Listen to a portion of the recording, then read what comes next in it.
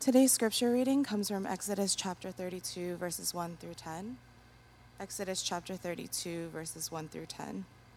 Please stand for the reading of God's word.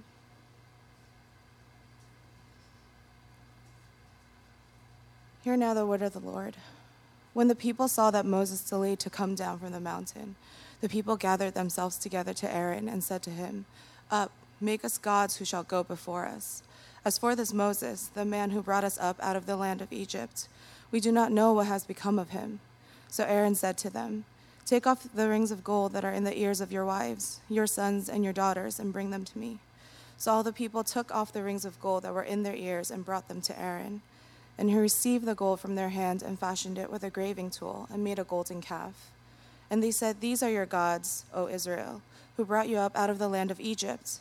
When Aaron saw this, he built an altar before it. And Aaron made a proclamation and said, "Tomorrow shall be a feast to the Lord." And they rose up early the next day and offered burnt offerings and brought peace offerings. And the people sat down to eat and drink and rose up to play. And the Lord said to Moses, "Go down, for your people, whom you brought up out of the land of Egypt, have corrupted themselves. They have turned aside quickly out of the way that I have commanded them. They have made for themselves a golden calf and have worshipped it and sacrificed to it and said, 'These are your gods, O Israel, who brought you up out of the land of Egypt.'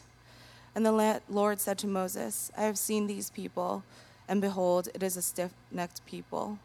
Now therefore let me alone, that my wrath may burn hot against them, and that I may consume them, in order that I may make a great nation of you.'" This is the word of the Lord.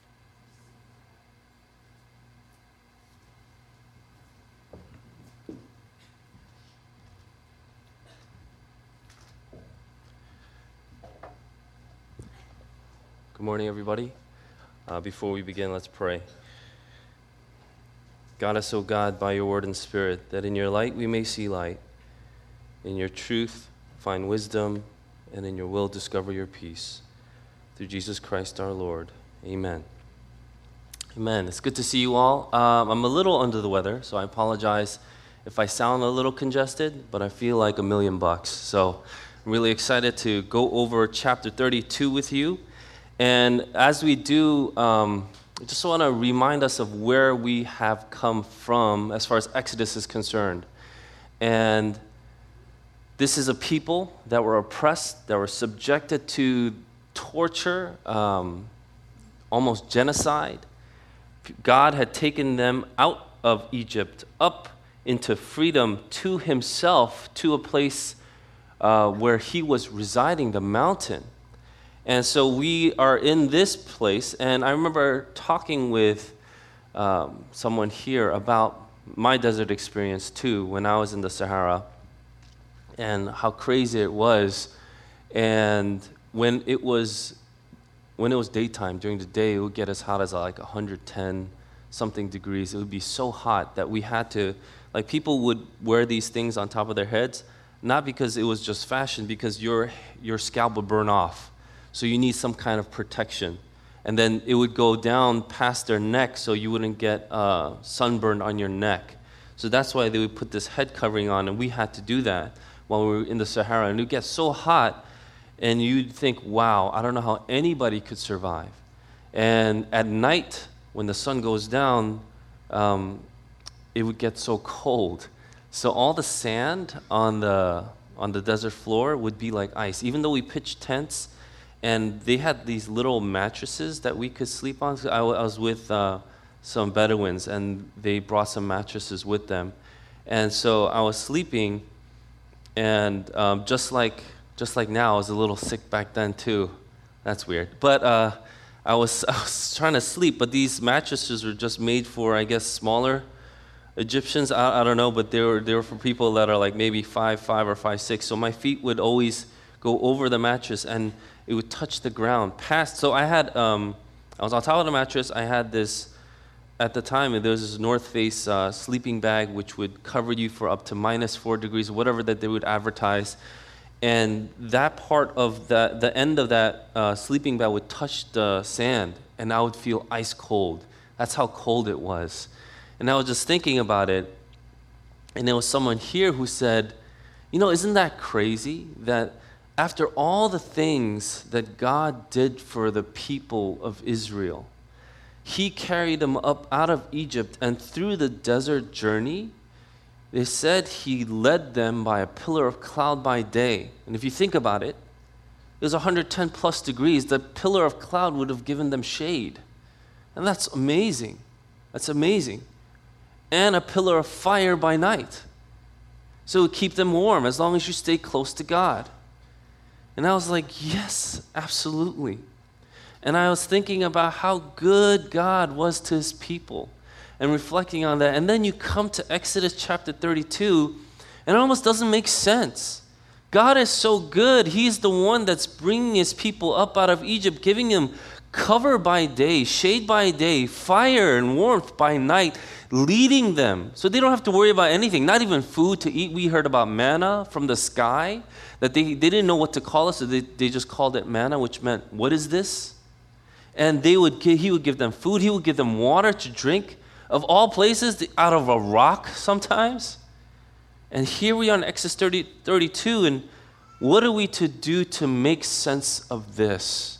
How does this make any sense? Or does it make no sense at all? And when you're in small groups, maybe when you're going through this, like, this doesn't make any sense. How can they be so stubborn and so just, I don't get it. They frustrate me to no end. And then you might just pass this passage thinking that. And so the question we should ask before, as we go into this passage today, or this chapter, is, do you really believe what you say you believe? And I don't want you to just skip through that question. I want you to really think about it. Do you really believe what you say you believe? You know, the most recent Pew Research Center has it that the U.S., the United States of America, 70.6% say they are Christian. 70.6% of the people residing in the United States of America say they are Christian. And among them, about 25.4% say they are evangelical Christians. So that's around where we are. We're most similar to the evangelical Christian camp. And so think about it. Out of the 70%, about a quarter are evangelical Christians. And among the evangelical Christians, 83% believe in God, or they have absolute certainty that God exists. Now you might think, wow, that's a good percentage. But no, that's crazy. So 70% are Christians, 25% and among this 25% of evangelical Christians, 83, so around 4 in 5 say God, they believe in God, and they're absolutely certain. That means 1 in 5 don't. They don't know if God is really real. And even among that number of evangelical Christians, 49% of evangelical Christians attend service at least once a week. Half attend service once a week. Now these are astounding numbers, because we can think we are Christians. Oh, this is the 70.6%. That's a lot of Christians here in the United States. And it's been kind of hovering around that number for a few decades, maybe up to 75 at one point. But 49% of evangelical Christians attend service at least once a week. These are astounding numbers. And the question isn't just for us personally, but maybe as a group. Do we really believe what we say we believe? And so, as we explore, we go to verse 1. When the people saw that Moses delayed to come down from the mountain, the people gathered themselves together to Aaron and said to him, "Up, make us gods who shall go before us. As for this Moses, the man who brought us up out of Egypt, or the land of Egypt, we do not know what has become of him." There's a lot here just in this verse. When the people saw that Moses was delayed, so when was this around? So do you remember when we were around chapter 24 of Exodus, Moses came down, he brought down the 10 Commandments, they had a feast together, and there was a celebration, sprinkles blood, say this is the covenant, and the people were like, yes, we will obey the covenant. That was the last time, and then Moses goes back up into the mountain. Delayed means he was back up after that incident for about 40 days. For 40 days, he didn't show up. And so that's when the people got themselves together and said, up to Aaron. So there is this word play here. Moses is not coming down, then I'm going to make someone else come up. So they go to Aaron, and they go to Aaron and say, up, make us gods who shall go before us. And they go ask for this Moses, which is just a put-down term. As for this guy, this Moses, the man who brought us up out of Egypt, we don't know what's become of him. So Moses would fail to come down in their eyes, so they would bring someone else up. This isn't just something that happened back in the Exodus days. This is humanity. When you don't fulfill my needs, then I will find someone else. This is the world that we live in. Just a few chapters ago, we learned about covenant and what it means to covenant. But that's not what people want. They call Moses this Moses, which is a sign of disrespect. And this is the kind of humanity and culture that we've always lived in. Talking about marriage. Now marriage continues to portray and give out this understanding that it's about you fulfilling my need. And if you don't fulfill my need, if you don't fill me to what I want to be, then I don't think this covenant is working out. But that's not what biblical covenant means. This is what Tim Keller writes about biblical love. When the Bible speaks of love, it measures it primarily not by how much you want to receive, but by how much you are willing to give of yourself to someone. So the real question is, how much time, money, freedoms will you sacrifice or give up to the other person? That's a real covenant.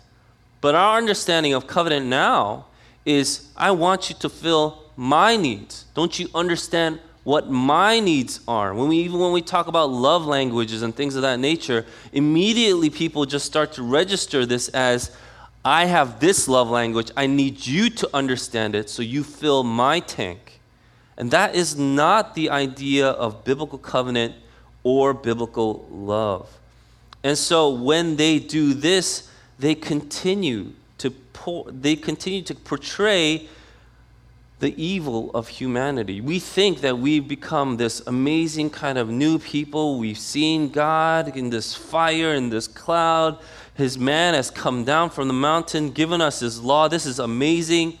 And why did Moses go back up in the first place? Didn't he go back up because he was now receiving instructions for the tabernacle? What is that? Once God's people said, yes, let us covenant, didn't God bring Moses up, and now he's instructing Moses on the tabernacle, which meant that he will reside with the people forever? This is how I'm going to stay with you forever. So I'm going to give you instructions how that's going to be possible. And as he's just receiving it, then this is what's happening in the midst of it. In verse 2, so Aaron said to them, take off the rings of gold that are in the ears of your wives, your sons, and your daughters, and bring them to me. So apparently, even the sons wore earrings back then. So this is what I would say to my mom when I was younger. Mom, see, I want an earring. And then she said, don't come back home. So I didn't get an earring back then. But even back then, they would take off all their earrings. And we don't know exactly how much gold was used. But if all the people took it off, then you're thinking of 1 million plus people perhaps taking off their earrings. And so that could be a big kind of gathering of gold. So they all took off the rings of gold, and they brought them to Aaron. And in verse 4, it says, he received the gold from their hand and fashioned it with a graving tool, made a golden calf. And they said, these are your gods, O Israel, who brought you up out of the land of Egypt. Now you might think this is insane, but if you continue to think about it, when I got sick the past few days ago, I immediately go back to default. What does that mean? That means I went back to what I knew to make myself better. So I felt like this cold was coming on. I got up and I took about 7 or 8 teaspoons of lemon juice. I put a tablespoon of honey, put in hot water, and I drank it. Because that's what I know. That's how I grew up. Some of you might be thinking, that's weird, because if I'm sick, I go to the doctor. I think that's a better default. I'm just letting you know that's a better, if that's your default, then keep that one. That's better. But that's not immediately what I think of. I didn't grow up like, let's go to the doctor. I just, my mom would make that, and then I would drink it, and then I'd go to bed. But that's immediately what I did. And so when trouble happens, when there's some kind of empty space, when there's some kind of just, lull, we're the kind of people that immediately go back to default. What is your default? Is it lemon juice, vitamin C tablets, honey, etc.? Well, the default for these people is, what do we know? And when we studied the book of Exodus, we saw that there was a God that they worshipped, and that God was a bull. And here it says golden calf, but the understanding of the word of calf just meant a young bull. So it's not like when we say calf, it's like just cattle that was just born. That's not what it meant. It meant a very strong, young, but also, it meant a bull. I was thinking, if you want to think of something, then think of the bull in Wall Street. Because that bull, it would signify power, it would signify strength, it would signify virility, and that was what they made. And then after they made that, they said, these are your gods, O Israel, who brought you up out of the land of Egypt. Out of sight, out of mind. So I'm just going to make my own thing. And that's what they did. And then when Aaron saw this, it says in verse 5, he built an altar before it. And Aaron made a proclamation and said, tomorrow shall be a feast to the Lord. And they rose up early the next day and offered burnt offerings and brought peace offerings. And the people sat down to eat and drink and rose up to play. There's a lot of wordplay here, but the meaning and the intention of these word plays are they did what they knew, what they went back to the default. So a lot of commentators are thinking, even it meant orgies, it meant, sexual promiscuity, it meant just eating whatever you want. It just meant doing whatever you want. And that's when, in verse 7, the Lord says to Moses, go down, for you people whom you brought up out of the land of Egypt have corrupted themselves. They have turned aside quickly out of the way that I have commanded them. They have made for themselves a golden calf and have worshipped it and sacrificed to it and said, these are your gods, O Israel, who brought you up out of the land of Egypt. And the Lord said to Moses, I have seen these people, and behold, it is a stiff-necked people. And so after God sees it, he says to Moses, these people are a stiff-necked people. What does that mean? It's like when you are stubborn and immediately you would get stiff-necked, is like you would kind of get your neck straight up. It meant like even if you were to move a donkey, that people would have this picture in their head, and you try to bring the donkey close and it would just resist. And that's the picture that we see. We see a people stubborn and resistant to God's leading and his teaching. And then he goes, now therefore leave me alone, that my wrath may burn hot against them, and I may consume them, in order that I may make a great nation of you. Now, does God have any right to do this? And if we remember, I just mentioned chapter 24, he has every right to do this because they are the ones that made the covenant. So he has every right to kill and destroy these people who are stiff-necked, who are not obedient, who broke the covenant. But then here, there's something really, really interesting that happens. Moses implored the Lord his God and said, O Lord, why does your wrath burn hot against your people, whom you have brought out of the land of Egypt with great power and with a mighty hand? Why should the Egyptians say, with evil intent did he bring them out, to kill them in the mountains and to consume them from the face of the earth? Turn from your burning anger and relent from this disaster against your people. Remember Abraham, Isaac, and Israel, your servants, to whom you swore by your own self and said to them, I will multiply your offspring as the stars of heaven, and all this land that I have promised I will give to your offspring, and they shall inherit it forever. And in verse 14 it says, and the Lord relented. Another word that you could use is repented. And the Lord relented from the disaster that he had spoken of bringing on his people. That's really interesting, isn't it? The Lord changed his mind because of Moses' prayer. This is what we understand to be an anthropomorphism. More properly in this case is anthropopatheism, which is where we try to explain what God is using human terms. So we do that for anything that's not human. We could do it for like a monkey or a pet or something like that. We could put something or an analogy where in human terms to try to understand. So God changing his mind is a way that we can try to understand this passage, but we all understand, I hope that we know, God is unchanging. He is immovable. But one thing that we learn from here, and that's very clear, is because God is unchanging and immovable, what is all this? And we are not to think of Moses altering God's purpose towards Israel by prayer, but Moses is actually carrying out God's prayer or his purposes. This is really important that we get this, because this theme continues throughout this chapter and the chapters going forward. Moses wasn't like God changing God's mind in these moments.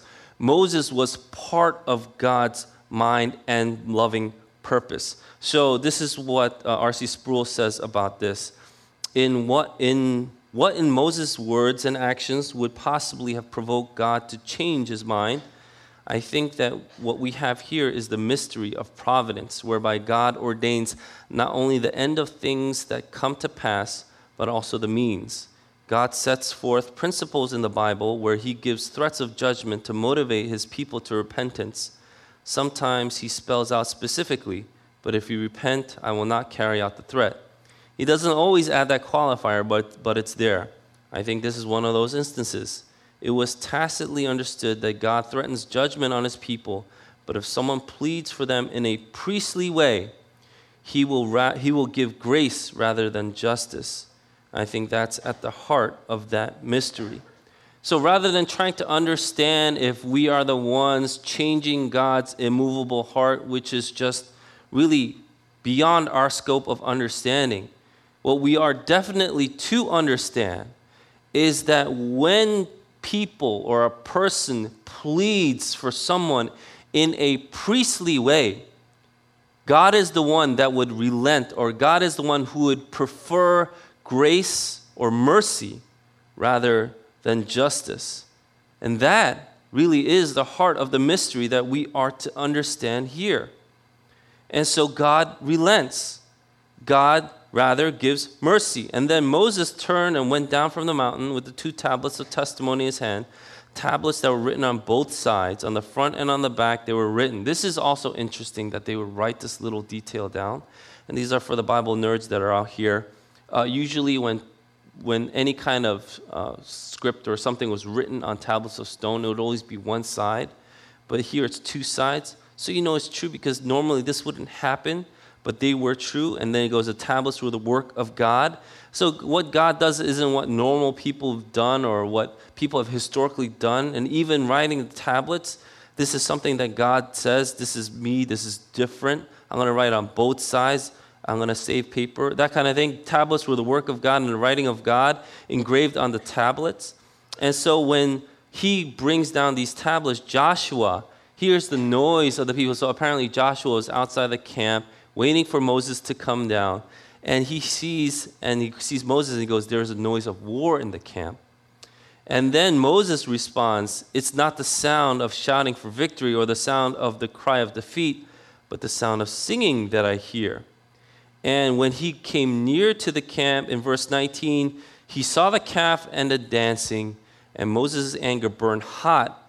And he took these 2 tablets out of his hands, and he broke them at the foot of the mountain. He took the calf that they had made and burned it with fire and ground it to a powder and scattered it on the water and made the people of Israel drink it. And so now Moses comes down. He sees what's happening. And he gets so upset, so angry that he breaks these tablets, grinds up the calf and everything in it, puts it to a fine powder, makes everyone drink it, saying, this is your own medicine. You better drink this. And Moses goes to Aaron, what did this people do to you that you have brought such a great sin upon them? So who does Moses go to first for an answer? The one that was responsible, the one that was supposed to lead them, and that person was Aaron. If you look at Numbers and other books of the Pentateuch, we see that sometimes there is a little bit of envy and jealousy among Aaron and Moses and Miriam and Moses and that kind of thing in Numbers 12 and 14, things like that. But here, it doesn't specifically say that. We only see it from the other books that come out. And this is what Aaron says, let not the anger of my Lord, so he lifts up Moses, burn hot. You know the people, that they are set on evil. So, for they said to me, make us gods who shall go before us. As for Moses, the man who brought us up out of the land of Egypt, we do not know what has become of him. So I said to them, let anyone who have gold, let any who have gold take it off. So they gave it to me. I threw it in the fire, and out came this calf.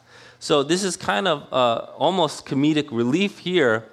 He goes, what did you do to Aaron? And Aaron, it's very reminiscent of the 3rd chapter or the 3rd page in the first book. When God goes to someone, what did you do? And he immediately blames this person that he was supposed to take care of. And he goes, no. It wasn't me. It was this woman that you made me. And Aaron goes, no. These people, they're evil.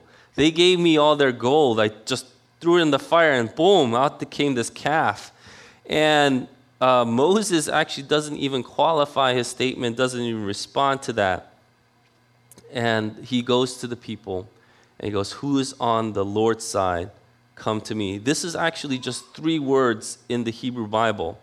The Lord side to me, right? And so all the sons of Levi gathered around him. And this is what in verse 27 he says, thus says the Lord God of Israel, put your sword on your side, each of you, and go to and fro from the gate to gate throughout the camp, and each of you kill his brother and his companion and his neighbor. And the sons of Levi did according to the word of Moses. And that day about 3,000 men of the people fell. And Moses said, today you have been ordained for the service of the Lord, each one at the cost of his son and of his brother, so that he might bestow a blessing upon you this day. This is very intriguing because this ordination took blood, right? And there were 3,000 people killed. And we got to think of it in context. In context, we saw how many people came up out of Egypt. Over 1 million that we saw. 600,000 able men came out. And so the people that were killed, about 3,000 men, may seem like a really small number. So we are to infer from this passage probably the ones that were the most rabble-rousing or the problem-causing or the ones that led the charge to make this golden calf. Those are the ones that were the most stiff-necked that got killed. And that was what possibly and probably, in my opinion, happened. Why does God let Moses do this? You might think. I thought he relented. I thought there was mercy. What's going on? To try to make sense, I thought of this example. There were massive people around the world dying of a disease called smallpox. Smallpox, there were massive people dying. In 1796, there was a guy named Edward Jenner who would try to figure this out, and he had just a hunch. And he saw hundreds of thousands of people succumbing to this disease, dying of smallpox, and then he just saw a group of people that wouldn't die, that were just healthy, and these were milkmaids. Milkmaids, they were fine, except for some lesions and welts in their hands, which would kind of resemble the smallpox lesions that you would get. So he's like, that's really interesting. The locals of this region who had these milkmaids and had the lesion on their head, they would call it cowpox. And so what he did was, and this is Today, it would be highly unethical. Like, no one would do this. But this is 1796. People were dying. Somebody needed to take a chance, and this guy did. He would take some of that, the lesions, the cowpox from the milkmaid's hands that was like the ooze that was coming out. It's kind of gross. He would take it, and then he found a boy to inject it in. I kid you not. This is real. And this is history. His name was James Phipps. He's famous throughout history because he's the boy. He said, okay, put some cowpox in me. And he did. He would take this needle and he put cowpox in him. And he didn't get smallpox. So people were like, this is interesting. But he went, Jenner went a little bit further. He took a second needle. And this time he put smallpox on the things that actual people are dying with. And he goes, I'm going to inject it into Phipps now. And I guess the kid said, okay, because that's our history, right? And so he put the second needle in little boy James Phipps, and guess what happened to James Phipps? He didn't get smallpox. That's how it started. So what people would call really unethical now, it catapulted into this world. Now this is what we understand as vaccinations. Vaccinations came from the word vacca, which meant Latin word vacca, which means cow. And so if you didn't want to die from smallpox, you would have to put cowpox in you, which people thought was crazy. This is crazy. Why do I need to inject myself with cowpox? Because I might get lesions on my hand. I might get a little uncomfortable. But if you didn't put that in, you might die for real. In fact, because this was such an epidemic, most likely you will die of smallpox. It was spreading throughout the world. What we think is, man, why do we even need to do this? And this is what God is teaching us. God is teaching us, you might need a vaccination. It might hurt a little bit. And the needle was a two-pronged needle. It was pretty big. It wasn't like the little needles we have now. It was like a two-pronged. It looked like a fork when I saw it. And you're just pretty much injecting a fork infected with disease. You're like, sure. Like James Phipps, you're the man. But when you think about it, that's what sometimes we need. We need a vaccination, and it might hurt a little. You might get a little prick. You might feel uncomfortable for a day. But these things are to get rid, or for you to build up antibodies or whatever it is, so you don't get a worse disease. Getting sick a little is better than actually outright dying, isn't it? And so you see this kind of happening. And God is teaching his people. And then in the end, we see, in the end of this chapter, we see a plague happen, which is literally what we're talking about. And a plague, God is teaching his people, when you go back, I don't want you to go back to default. This is for your own sake, because if you go back to default, you're going to die. You're not going to make it. I'm going to teach you something that's better, a better way to follow me, a better way to worship me, a healthier way to live, in fact, a way to life. And I want you to follow what I have to say. When the people won't get it, it says, you know what, you have sinned such a great sin. Moses goes, perhaps I can make atonement for your sin. So Moses goes back to the Lord. And remember, this is his priestly heart. This is why Moses, still in the Jewish religion, he's the man. But this is what he says to the Lord. Alas, this people have sinned a great sin. They have made for themselves gods of gold. But now if you will forgive their sin, but if not, please blot me out of your book that you have written. He's saying, if you don't save your people, I don't even want to be there too. Just blot me out of your book. And this is a priestly heart. This is what also Paul says about the Jewish people too. But this is how God responds to Moses. But the Lord says to Moses, whoever has sinned against me, I will blot out of my book. What's the answer then? Yes or no? God says no. No. His priestly prayer, as good as it was, God says no. But now go, lead the people to the place about which I have spoken to you. Behold, my angel shall go before you. Nevertheless, in the day when I visit, I will visit their sin upon them. Then the Lord set a plague on the people because they made a calf, the one that Aaron had made. I love how the narrator just makes sure that we get it. Aaron made it. It didn't just, when he goes, I threw it in the fire and out came this calf. That's just ridiculous. Just in case you didn't get that was a joke, Here it is. Aaron made that calf. But that's how the chapter ends. You know, we, in today's life, we live at a time when the church is full of compromises. We live at a time when we think we're God's people, we live in a time full of compromises.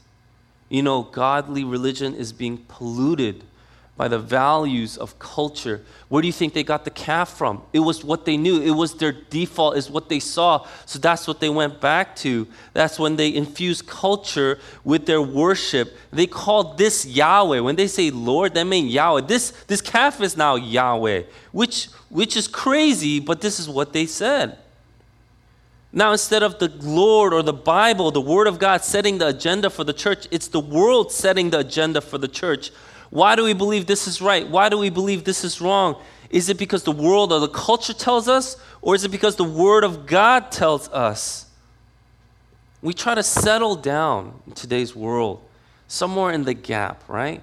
Let's compromise. Let's be generous people. So these are the standards of the gospel, standards of the world. We try to settle somewhere in between. Exodus 32 is a warning to those who try to settle in between. You can't make a calf and call it Yahweh because that's not Yahweh. It's not. God dictates how he will be worshiped, what we are to obey, what the commands are. It's the Lord that dictates it. We don't dictate it. So we are given this warning in Exodus 32. It's a call to get rid of ourselves of this worldly compromise and to be holy like God is holy. We have compromised far too much in our worship. We have compromised far too much in our understanding of who God is. The standard of worship is what God teaches us in His Word. This is the standard in the Word of God. Nothing more, nothing less. This is the standard. And this is what God is teaching His people, because this is the only way to life. We said Moses before couldn't fully intervene for his people. He couldn't go to God and atone for their sins. Even if he said, take my life and throw me aside so that your people can be saved. God says no. Why is that? Because God loved Moses so much? It's because Moses' life, as good as it wasn't good enough. As priestly as it was, he wasn't holy enough. A few thousand years later comes another man. And when he gets crucified on the cross, literally the sky is blotted and darkened out. And his name was stricken. And he died. The death we should have died. His name is Jesus. And he was blotted out for our sake. He was crucified so that we don't get the ultimate punishment of death, that we could have life. And this is the high priest, the ultimate high priest, who we now worship and who we now follow with all that we have. Who are we? We are Jesus followers. We are Jesus followers. We worship Jesus, and there is no other name that we worship. And so this, my friends, is the standard that we are to follow. This is the worship that we are to give Him. The worship in which He calls us to worship. Who is the name that we are to lift up?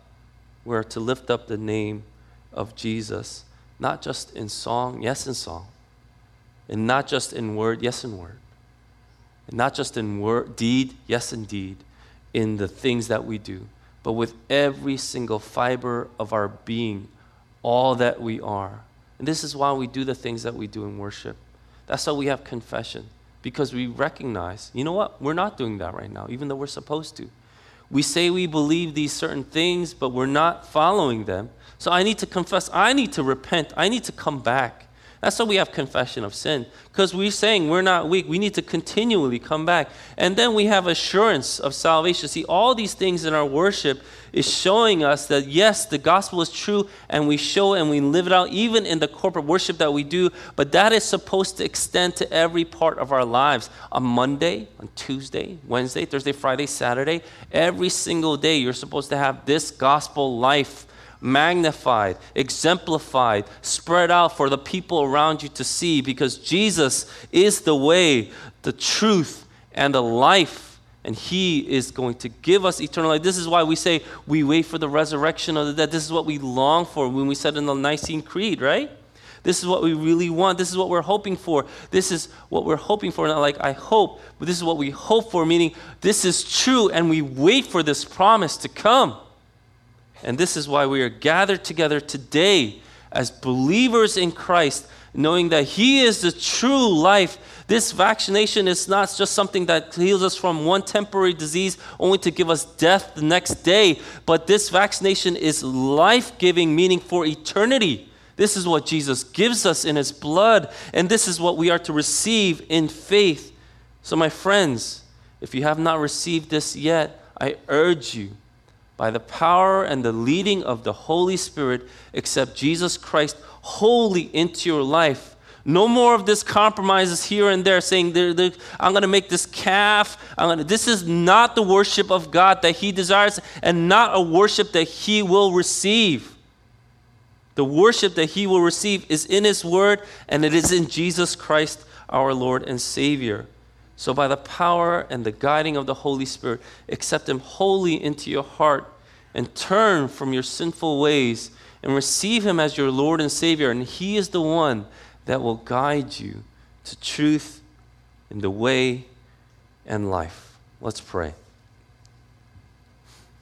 Lord, we thank you for the word that you give us, the warning that is in Exodus chapter 32, but also the encouragement that is in Exodus chapter 32. Both the wrath and the mercy that we need to hear, because, Lord, you are good and you fulfill your covenant and your promise to your people. So we ask, Lord, that you would be with your church now. In a time when the church is full of compromises, we pray that we would stay holy, that we would be unified, and that we would continue to mature in salvation that you've given us in Christ. Let's pray now. And in your life, you may also be guilty of compromising, of not making Yahweh your number one, or even saying this is Yahweh when it wasn't in the Bible, when that isn't him. Now is the time to repent. Now is the time to come and pour out your heart before the Lord and say, Lord, I repent. I give my life wholly to you. I know that you are the only way, the truth, and life.